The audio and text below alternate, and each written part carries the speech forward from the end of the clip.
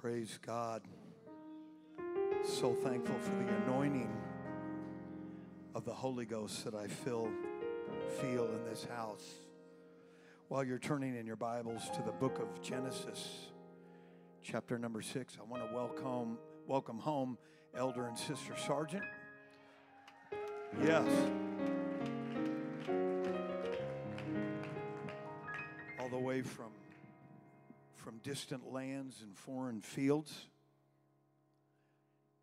Glad they're back in one piece. There's a tremendous unction here today.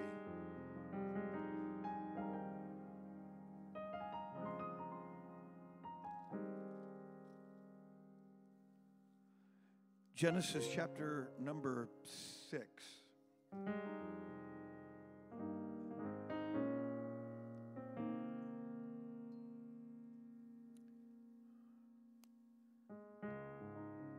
And we are going to start here in verses 1 through 3. And it came to pass when men began to multiply on the face of the earth, and daughters were born unto them, that the sons of God saw the daughters of men, that they were fair, and they took them wives of all which they chose. And the Lord said, My spirit shall not always strive with man, for that he also is flesh. Yet his days shall be 120 years. Now, this is notable because even in the midst of this, there were people that lived as long as over 900 years old. This is a notable thing. Verse number 5, and God saw the wickedness of man was great in the earth, and that every imagination of the thoughts of his heart was only evil continually. And it repented the Lord that he had made man on the earth, and it grieved him at his heart. And the Lord said, I will destroy man, whom I have created from the face of the earth, both man and beast and the creeping thing and the fowls of the air, for it repenteth me that I have made them. Now, God did not repent in the sense that we repent, but what that simply means is it sorrowed God greatly to see the condition of his creation. It sorrowed him greatly. I want to talk to us for a few moments this afternoon on my spirit will not always strive. My spirit will not always strive. Let's put our Bibles down and let's lift our voices and let's pray, shall we? Let's lift our voices and let's pray together in Jesus' name. Father, we love you, we praise you, we worship you.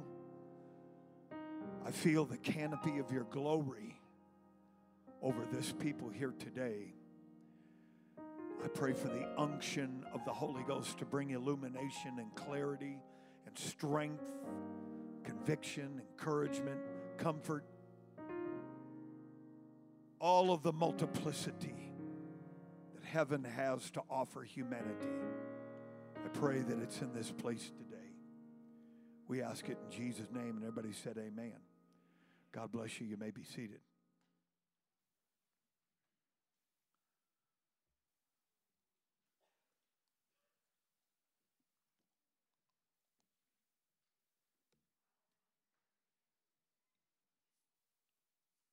One of my favorite studies in the Word of God is under a particular banner of study known as pneumatology. Of course, the word pneuma is the Greek word for spirit. It's the Greek word for other words too, but there are many different bodies of study. Of course, theology is the study of God. Soteriology is the study of salvation. Ecclesiology is study of the church, so on and so forth. Pneumatology is one of my favorites. And there's a lot of them. There's demonology, angelology, eschatology. We could go on and on. However, when you introduce that subject, a lot of people naturally think that, okay, well, because we're Pentecostal in experience, meaning that we are children of the day of Pentecost, we are Pentecost in experience and we are apostolic in doctrine. That it's easy, at least maybe to the layman, that pneumatology really begins in the New Testament because that is where the Spirit is poured out upon all flesh.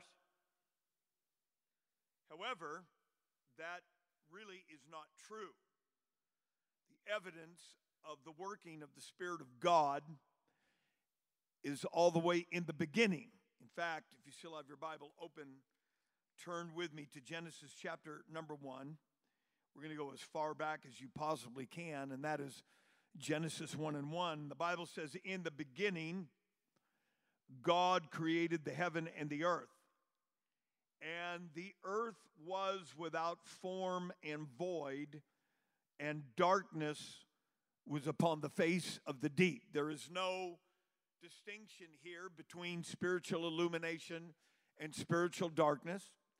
There is no physical light, such as the sun, the moon, and so forth, because that's on the third day of creation. This is total opacity, in that there is not only spiritual darkness, but there is physical darkness. And the Bible said, and the Spirit of God moved upon the face of the waters, which lets me to know that God's Spirit moves in darkness. God's Spirit has always been moving, and God's Spirit is still moving in the 21st century. And somebody just say amen. And so even from the cradle of civilization, we see that pneumatology goes all the way back to the very beginning, before there was any creation other than heaven and earth and angels.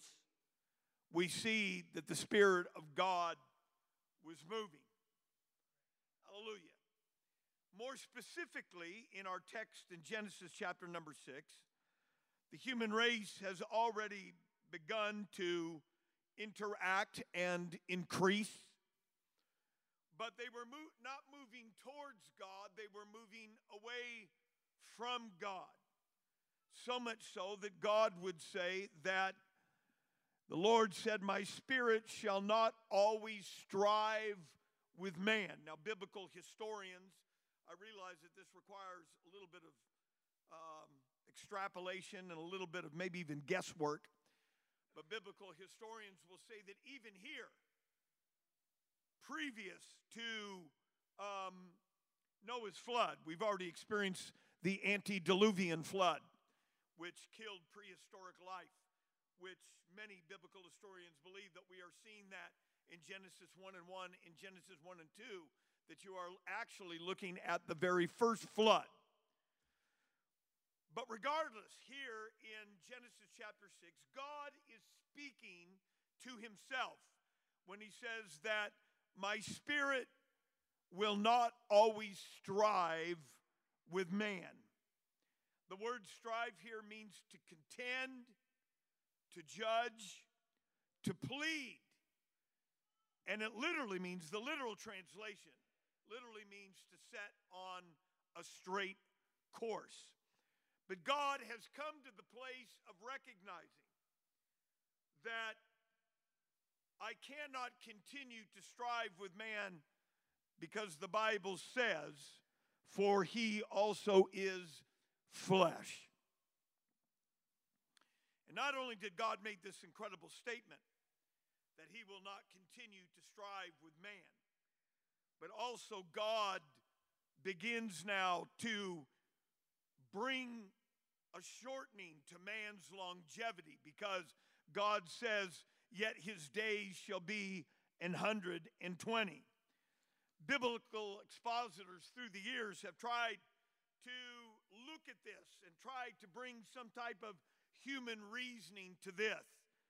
And I believe that the reason is because of the context in which this was done, is God is recognizing that he is going to try to shorten the sinfulness of man.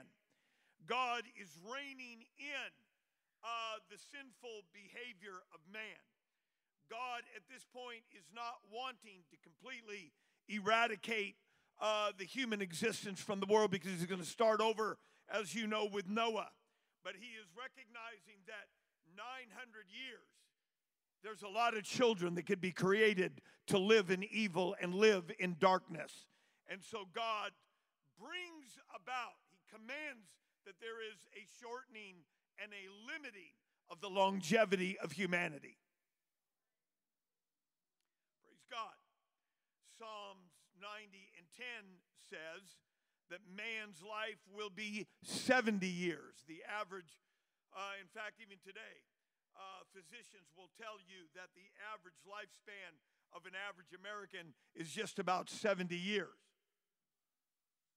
Actually, I hope, in my case, it's a little longer than that. I'm going to be 65 here in a couple weeks. So, hallelujah.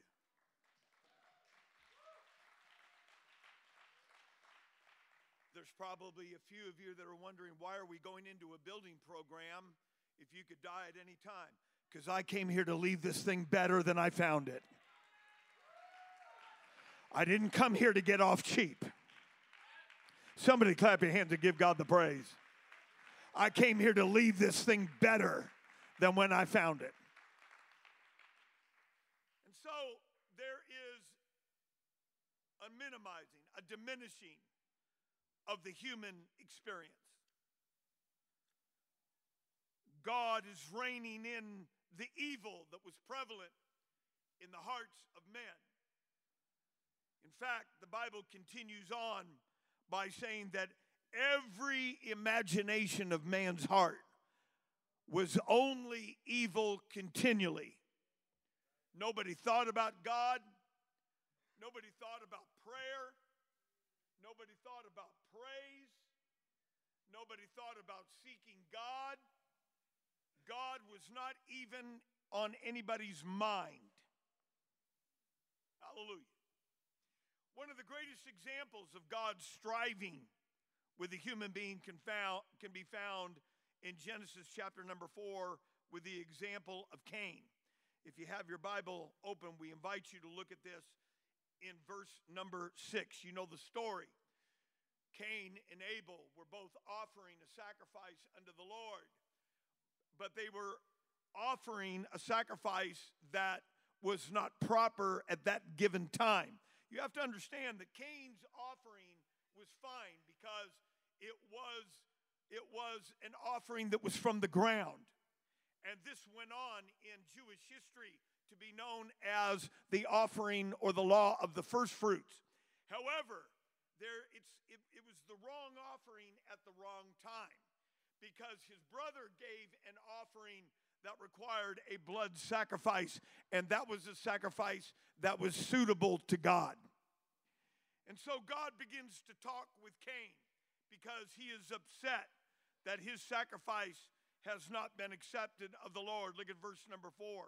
And the Lord said unto Cain, why art thou wroth, and why is thy countenance fallen?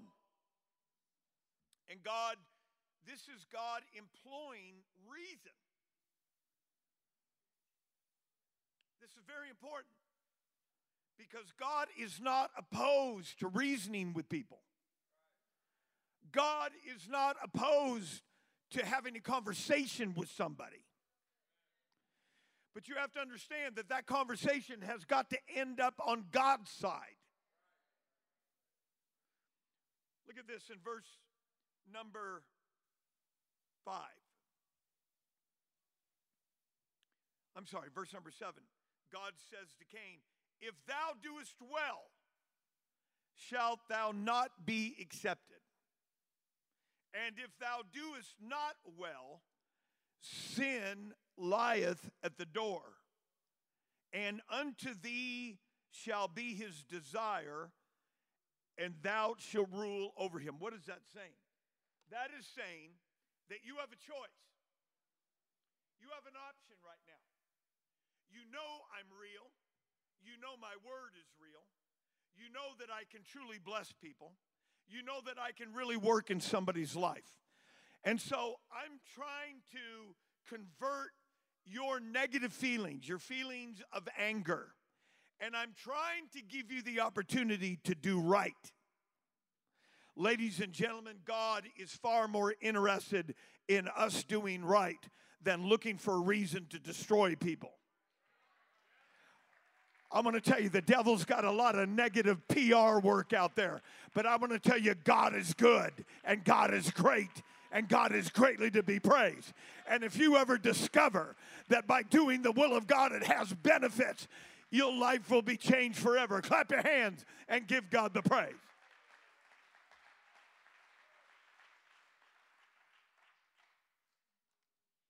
There are still people that are operating on Christianity 101. That are still waiting to see the benefits of obedience. Here's your place. God is specifically talking to Cain about getting on the right track and making right decisions for your life.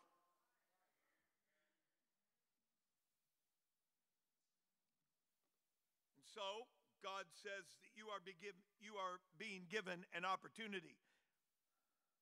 And if thou doest well, you will be accepted. Meaning that I will bless you. Meaning that I will be with you. Meaning that you will be on the same standing as your brother. But the hatred for his brother was stronger than his obedience to the word of God. His bitterness and his hatred towards his brother led him down an unaltering, unchangeable path. Because listen to what God says in verse number 7. God is saying, if thou doest not well, sin lieth at the door. There's still a doorway there. You're still in control. You can still make the right decisions. You still don't have to let it in.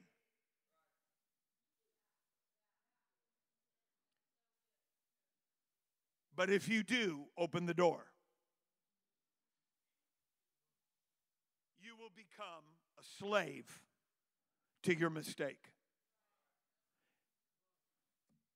And God is basically saying that this choice, if you do not make the right choice, that it will have the rule over you. And of course, we know that happened because Cain killed his brother, the blood crying out to God, and him presumptuously sinning with a high hand, telling God with a haughty spirit, am I my brother's keeper? Yes, I am my brother's keeper. But the fact of the matter, and the point that we're trying to make here this afternoon, is that God is reasonable. God is easily entreated. God wants to talk with you. God is not looking for a reason to punish you. God is not looking for a reason to destroy you. God is looking for an opportunity to accept you. Oh, clap your hands and give him. If there's any group of people under the sound of my voice that should worship him and give him praise, God is not negative. God is not a downer. Come on, some of you blessed folks. You didn't get there in your own power. There's a God behind that. There's a...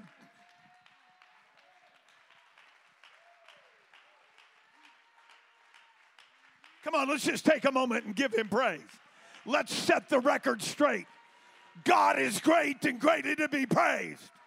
God is a blesser. God is a lover. God bless you. You may be seated. The Bible even says in the book of Isaiah, chapter 1, verse number 18, through the mouth of the prophet, "Come now, let us reason together, saith the Lord. Though your sins be as scarlet, they shall be as white as snow. And though they be red like crimson, they shall be as wool." God is reasoning with his people. Come and I heal. Come and I forgive. Come and I restore.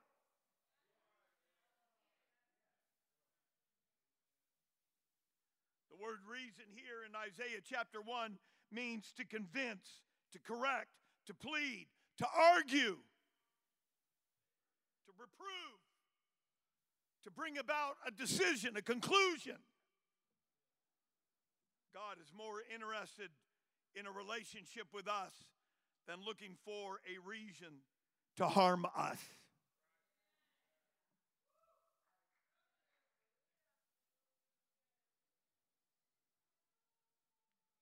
Romans chapter number 1 is a famous passage of Scripture. If you have your Bibles open, turn there with me.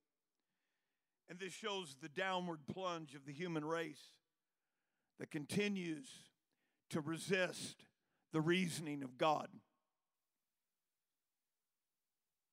Romans chapter 1, verse number 21 says this: "Because that when they knew God, they glorified him not as God, neither were thankful." You know, it's already been said here today, but it's a horrible character trait to not be thankful.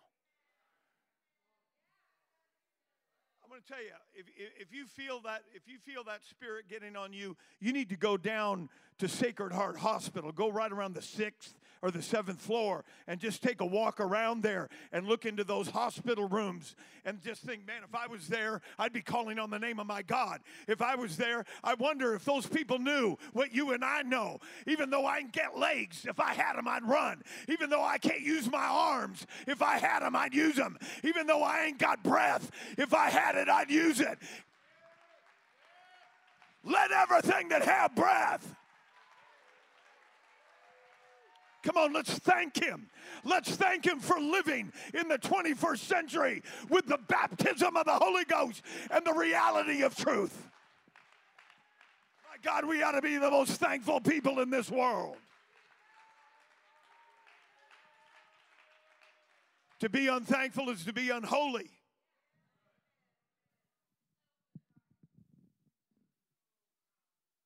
The Bible says, because that when they knew God, they glorified him not as God, but they were foolish in their heart.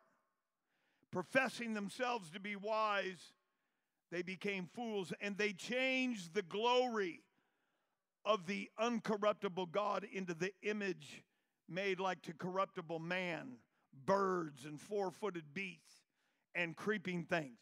When man does not respond to reality, the Bible even says here in Romans chapter 1 that all of creation does testify of his eternal power and Godhead. I don't need anybody to tell me that there's a God. I just need to look out in the summer sky and see a moon and the Milky Way, and I know that there's a creator out there.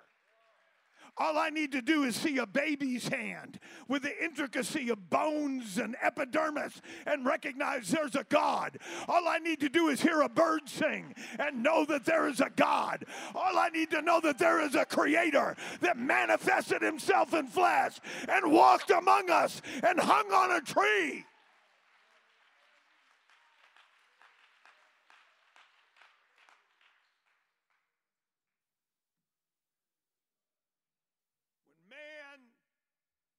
Rejects truth, God responds.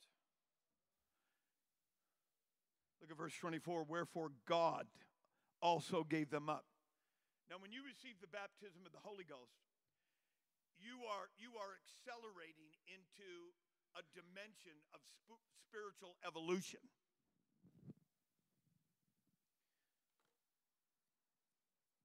That's exactly right. Because the Bible says that we represent the future. And so when you're baptized in Jesus' name and filled with the Holy Ghost, and you begin to follow the Spirit's leading in your life, you are becoming what everybody else is supposed to be. You're actually people of the future. But in Romans chapter 1, you are watching the de-evolution. That's D-E-evolution, where man is put in a position where he is not evolving into a Christ-like metamorphosis through the power and operation of God, but he is becoming more animalistic. God allows man to become like an animal unless he recognizes the deity. That's what it says. Look at verse number 25.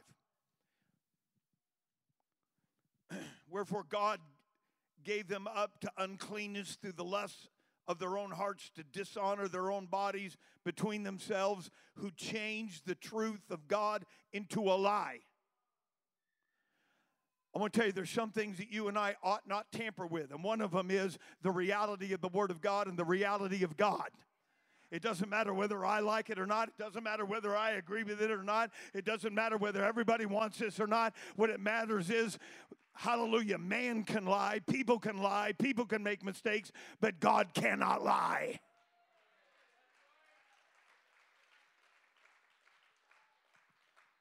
Verse 25, who changed the truth of God into a lie and worship and serve the creature more than the Creator, who is blessed forever. Man goes down a notch. Man refuses God, and they go down a notch. Man now calls other things deity. They go down another notch. For this cause God gave them up to vile affections, for even their women did change the natural use into that which is against nature. And likewise also the men. Lesbianism preceded homosexuality. Homosexuality, don't give me this nonsense you were born this way. Go back and tell them that's why you need to be born again. If you're in this audience today, I'm not here to put you down. I'm here to be your best friend.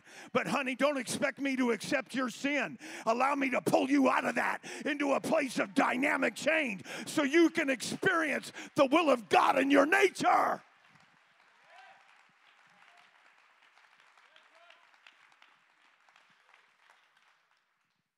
Oh, that church hates gays. No, we don't hate gays.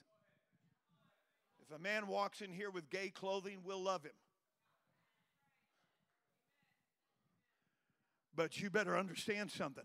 I don't give a shoelace what this world calls legal. I'm standing with God. And we're not going to be ugly about it. We're not going to judge anybody. But honey, we're here to help you get out of that. We're here to help you get in alignment with, when you get in alignment with God, change starts to happen. But it's not de-evolution. It's becoming regenerated with the power of the Holy Ghost. So everybody clap your hands and give him praise. Let me know you're awake out there.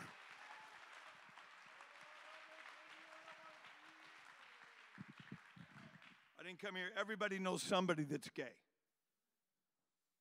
And the good news is you must be born again of water and of the Spirit. The homosexuals say, I was born this way. The transgenders say, I was born wrong. The church says, you must be born again. Come on, somebody in the back 40, clap your hands. It's the greatest message of this hour. You must be born again of the water and of the Spirit, saith God. And when you are, you're going to say, where has this been all of my life?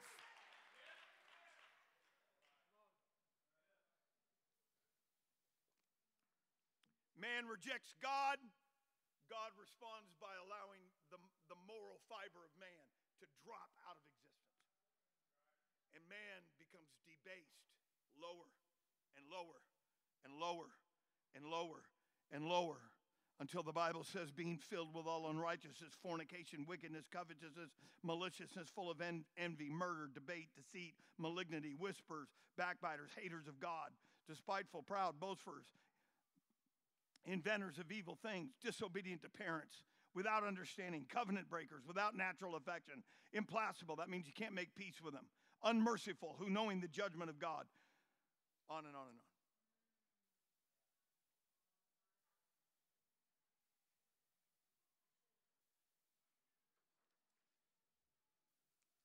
The Holy Ghost has always tried to work with man. The only difference being it was called the Spirit of God in the Old Testament. It's called the Holy Ghost in the New Testament. And there's absolutely no grammatical distinction between Holy Spirit and Holy Ghost.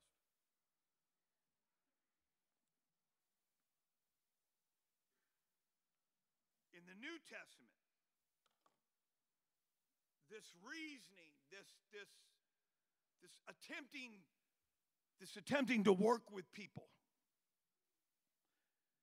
In our very first example in the book of Genesis, it was that rejection of working with God that brought about a cataclysmic flood that killed every single human being except for Noah and 7 other people. You cannot resist the Spirit of God and live forever.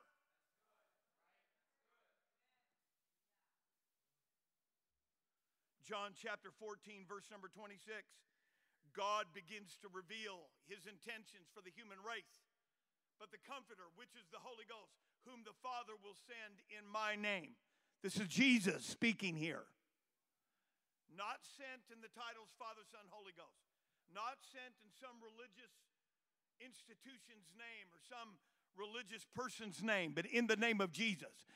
Listen to this. He shall teach you all things and bring all things to your remembrance whatsoever I have said unto you. Look at John chapter 16, verse number 13.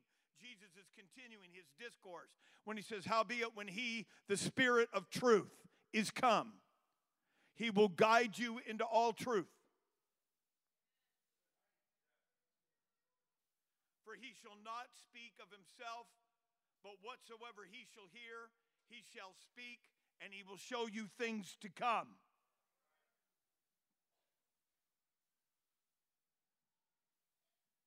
We must be leadable, and we must be teachable. Let's lift our hands and give God praise. God said, my Spirit is not always going to strive with man, because they won't listen, they won't turn, they won't hear me, they won't change, they won't give me an opportunity to work with them. But the Bible is saying that when the Holy Ghost is poured out, he will lead you into all truth. Now this is a big deal. This is a big deal. I believe that there are millions and millions and millions of people in the world that have received the Holy Spirit or received the Holy Ghost. I believe that. I believe that if a person repents and they seek God and they are wanting the Holy Ghost, that God will give them the Holy Ghost, evidenced by speaking in other tongues. Not everybody believes that.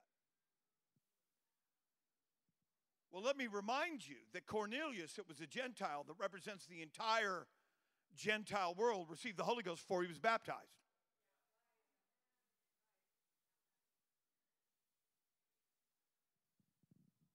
For they heard them speak in other tongues, and Peter commanded them to be baptized. The reason for that is because God is anticipating that you will let him lead you into all truth. And so eventually the denominational world will end up right here. Honey, we need a bigger building than the one across the street, if you believe that. God is not going to leave you in false doctrine. God is not going to leave you in denial.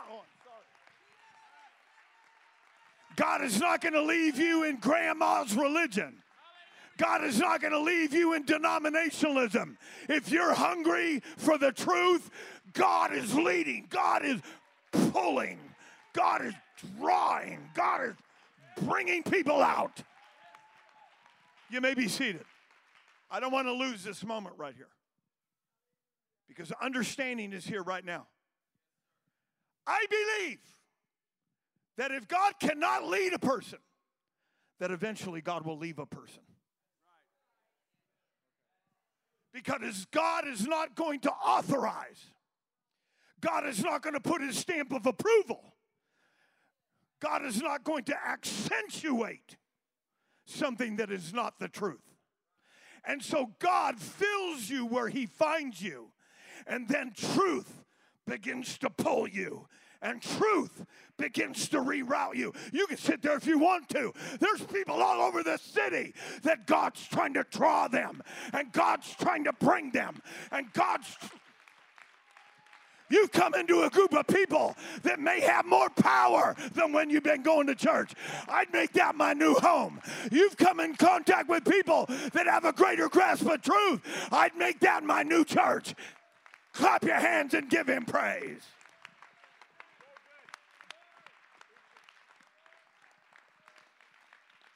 If we're not leadable and we're not teachable,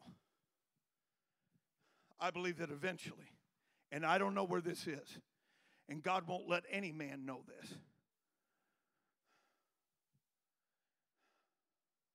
I'm not talking about his children that are baptized in Jesus' name and filled with the Holy Ghost, because I'm here to tell you that when you're sealed with the Spirit of God, God is never going to give up on you. You're already bought with the price. I'm talking about people that have received the Holy Ghost and are sitting in denominations all over this world and are saying, I just don't understand the politics of my denomination. They're now allowing this. They're now allowing that. They're now fitting in with the world. They're now capitulating to groups, interest groups that are picketing us and are making fun of us, and they're not standing in that day. And God is waiting for those people to become dissatisfied and take another look. They were not baptized in the titles. They were baptized in the name. They were baptized in the name. Quit putting it off. God has brought you to this church to realize you need to be born again of the water and of the Spirit. Your husband, God's trying. I'm trying.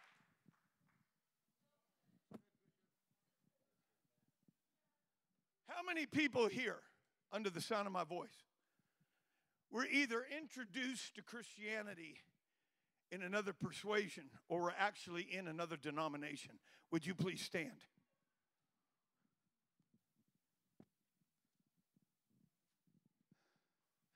This is just the beginning of what God's going to do in this world. Somebody shout. You can't build a building.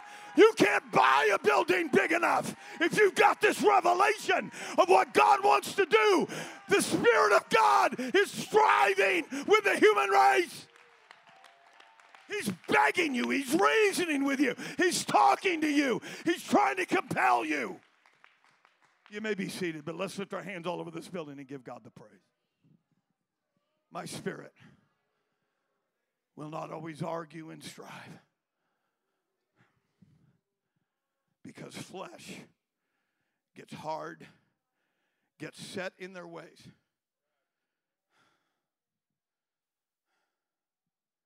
I've seen some interesting things over the years. I've seen somebody come into the church and receive this message and immediately bring somebody else to church. And the person they bring, when they see it in the Bible, they devour it. They get baptized in Jesus' name, filled with the Holy Ghost, and they put their roots down. And now the person that brought them flakes out. God will use you just to start bringing your grandkids. God will use you just to bring your husband. God will bring you to just bring your wife. But you need to set it in stone. You need to say, I ain't leaving this. Ain't nobody getting my place. I sit right here. Ain't nobody getting my place. You don't want it? God's got 100 people that do. God's got 1,000 people within 10 miles that want truth. Clap your hands and give God the praise. God's got people all over the Northwest that want reality.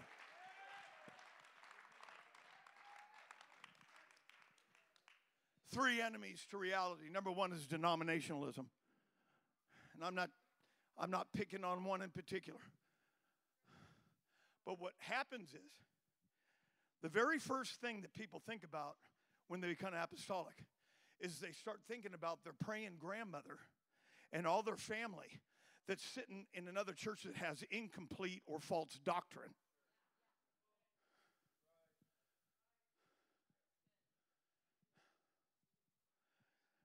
You have to understand, if God is going to save anybody in your extended family, He saved you first to quit playing games and put your roots down and let the rest of your family know, I found it.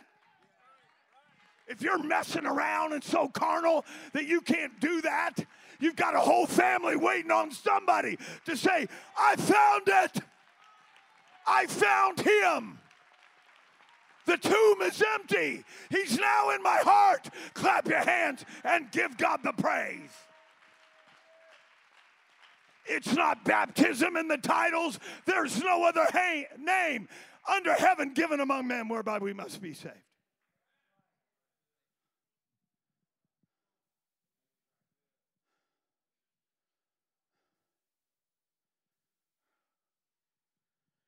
Denominationalism has formed man-made walls to resist the truth. Well, we just don't believe like that. Well, let's see what the Bible says. See, go to John chapter 6, verse number 44. No man can come to truth except the Father which has sent me. Who's the Father? Holy Ghost in Luke chapter 1. There's not three people. It's all the self-same God, above all, through all, and in you all. When you receive the baptism of the Holy Ghost, God starts drawing you. There is now a magnetic pull towards truth. And when somebody shows you something in the Bible, it's no time for us to say, well, they look different, they sound different, they act different. It's time for you to say, I'm going to get more over here than I ever had over here. In fact, some of the people that are sitting on the sound of my voice, when God brought you to this place, Brother Chris Earl, stand up for a minute. The Holy Ghost spoke to you and said, this is it. This is it. This is it. God is bringing people from all over this place. He's just waiting till we get a bigger building. This is going to empty entire denominations where there is no power, there is no demonstration, there is no regeneration, there is no healing, there is no deliverance, there is no power, there is no truth.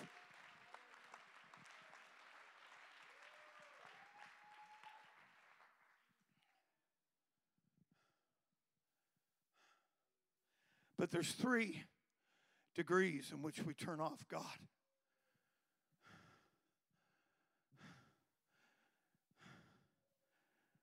It's dangerous to sit in a church like this and resist the Holy Ghost. Do you know what I think God says sometimes? And I'm not trying to put words in His mouth. Okay, let me tell you what I'm thinking sometimes. That's probably a lot better.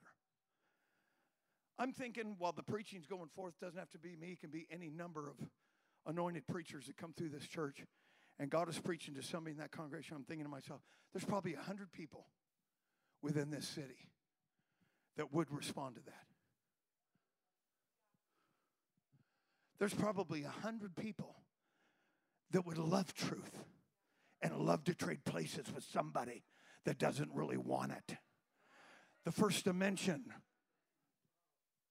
of striving with God, just resist the preaching. Just resist the teaching.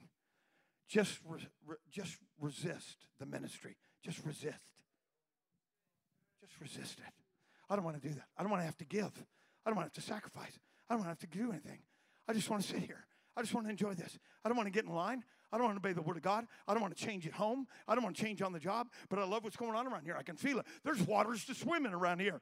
And when you say, you know what, I'm not going to do that, that's not for me. That's for somebody else. God sees your life. He sees what you've been doing for the last 6-7 days. And he sends a man of God in here to begin to preach in such a way. And all of a sudden, the word of God finds where you're at. And the Spirit of God is behind it. And God is like speaking to Cain all over again. If thou doest well, you will be accepted of me. I've got a big hug for you. I've got a promotion for you. I've got a blessing for you. But if thou doest evil, sin is going to take you over.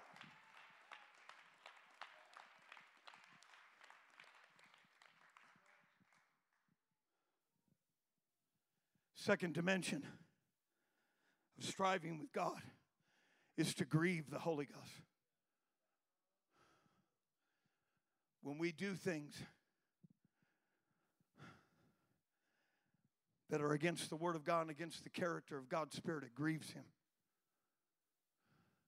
The Bible said in John chapter 11 that Jesus groaned within Himself when He found out about the death and the burial of Lazarus. He groaned within Himself. Grief. God grieves because He sees what we could be if we let Him. You know what will fix your problem? This is from the pastor. Get the Holy Ghost and pray through every single day. Well, Pastor, I got this going on. And Pastor, I got going on. You know what? None of that compares to this. None of that compares to the joy that I'm going to get if I seek Him.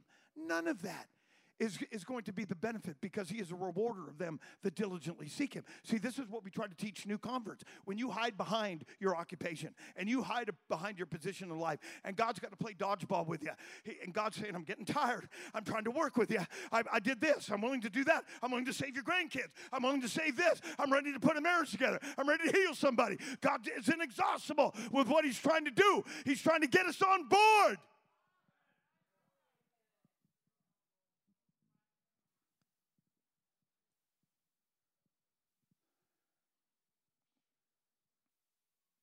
One man said it best. He said, we're just too self-sufficient.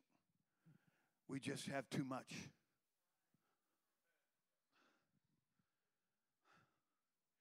This is why it's important to have a reference point. And the perfect reference point is 0. That way, Brother Loomis, everything on the other side of 0, you know where it came from. Let's lift our hands and give Him praise. If a man think himself to be something, when in reality he is nothing, he deceiveth himself. Come on, let's pray right now. God, I'm not going to resist when the Holy Ghost is talking to me. I want to be leadable. I want to be teachable. I want more God. I want more. I want more.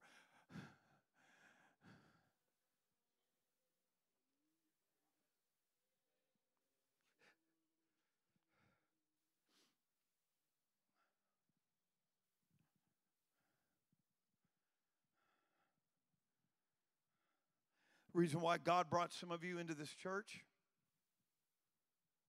Some of you, I've never seen you before in my life. God brought you here for the specific reason of giving you an opportunity to do something with your life. Something lasting, something eternal.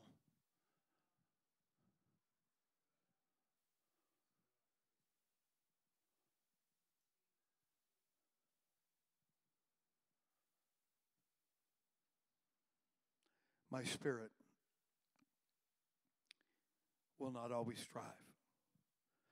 And ladies and gentlemen, I'm going to tell you that God goes a long way.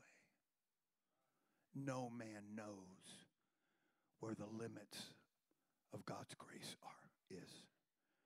God will keep reaching. God will use circumstances. God will use situations. God will use. The third form of striving with God is to quench the Spirit. Resist, grieve, and quench. It means to put out. It means like, I just don't need that. I'm doing this. I don't need that. I'm not going to be a part of what God's doing. I don't need it. Quench the Spirit. Act and live in a way that is completely diametrically opposed to the working of the influence of the Spirit of God in a person's life. I've heard in times gone past of situations where it was openly prophesied in a church that there would be a death or an elimination. I heard a dear friend of mine, tremendous man of God that pastors on the other side of the United States, told a story. He was in a revival one time that there was a man sitting in that revival. And every time he would come to that revival service, he had a worldly girlfriend. And the worldly girlfriend would just sit there and mock and make faces. Just do everything she could to just mock the presence of God. But that backslidden Pentecostal boy was riveted. He knew that God was talking to him.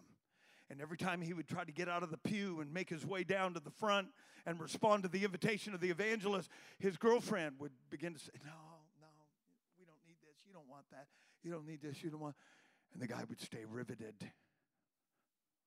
because he had been in church long enough to know that God was sending out a beacon into that congregation. God's sending out a beacon around this globe. He's trying to communicate with people.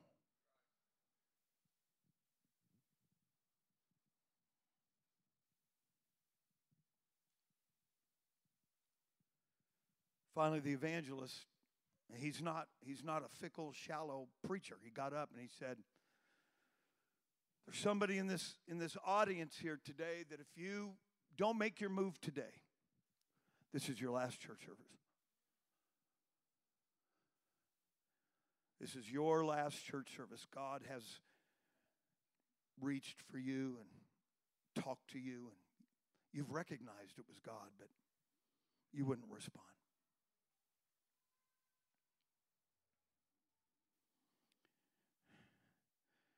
The man finally made it up to the preacher at the end of that service and said, I got one more drug deal that I need to make. And I'll be back. I promise you I'll be back. See, you don't broker deals with the preacher. You don't broker deals with the pastor. You don't broker deals with the evangelist. When God's calling you and God is pulling you into greater truth.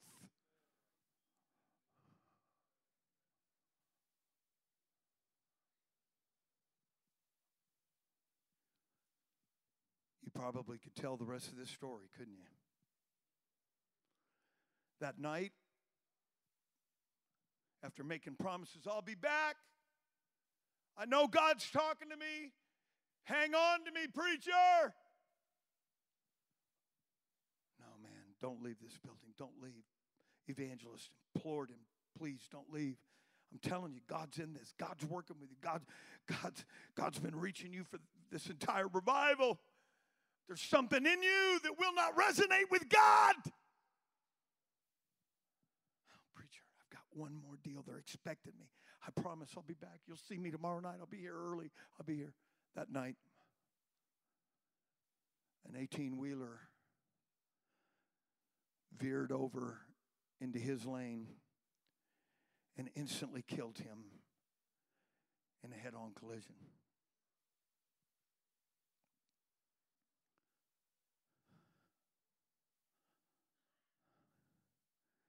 Stunned that church.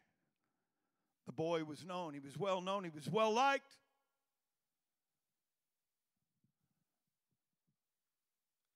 God was trying to spare a congregation and used one example.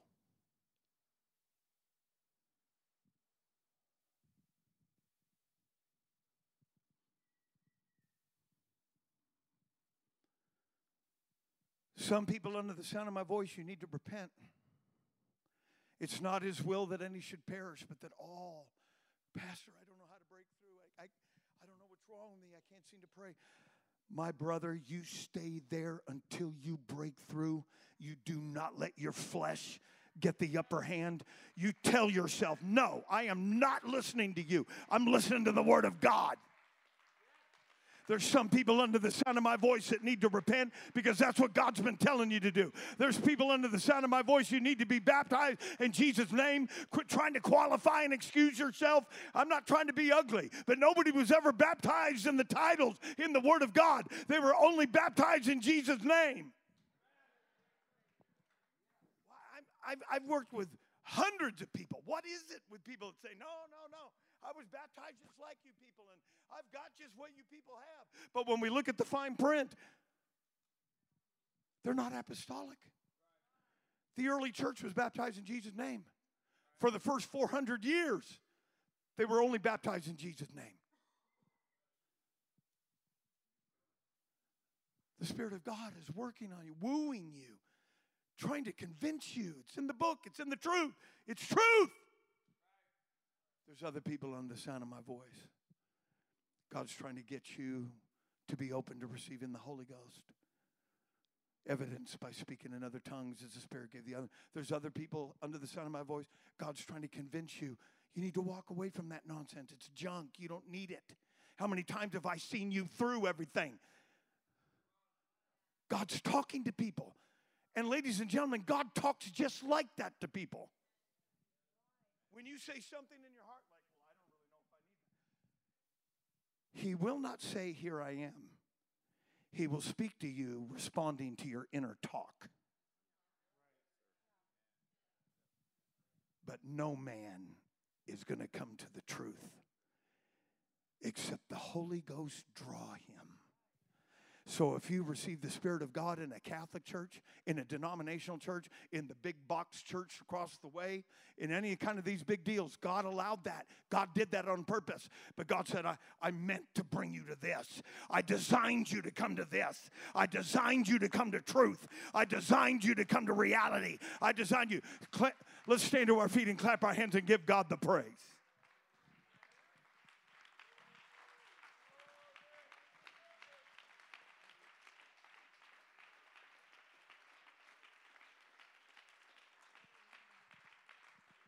There's some people under the sound of my voice that need to repent. There's some people under the sound of my voice that need to be baptized.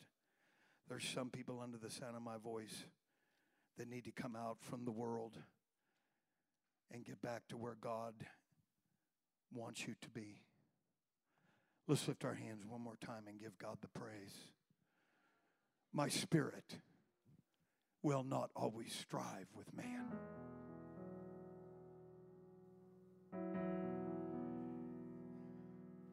God, I pray that the spirit of wisdom and revelation and the knowledge of Him would sweep across this auditorium and allow people to understand the depth and the breadth and the width of really what this congregation is embracing and the value of it and the glory of it.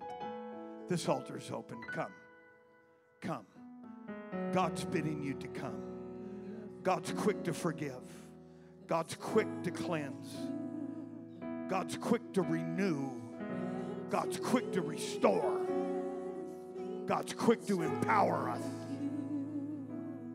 Come on, bring somebody by the hand and let's say, you know what? I feel God tugging on my heart today. I feel the Holy Ghost tugging on my life today.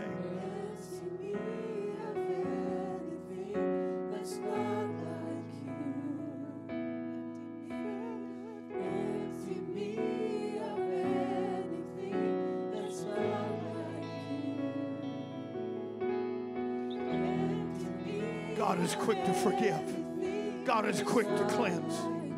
God is quick to empower. God is quick to restore. God is quick.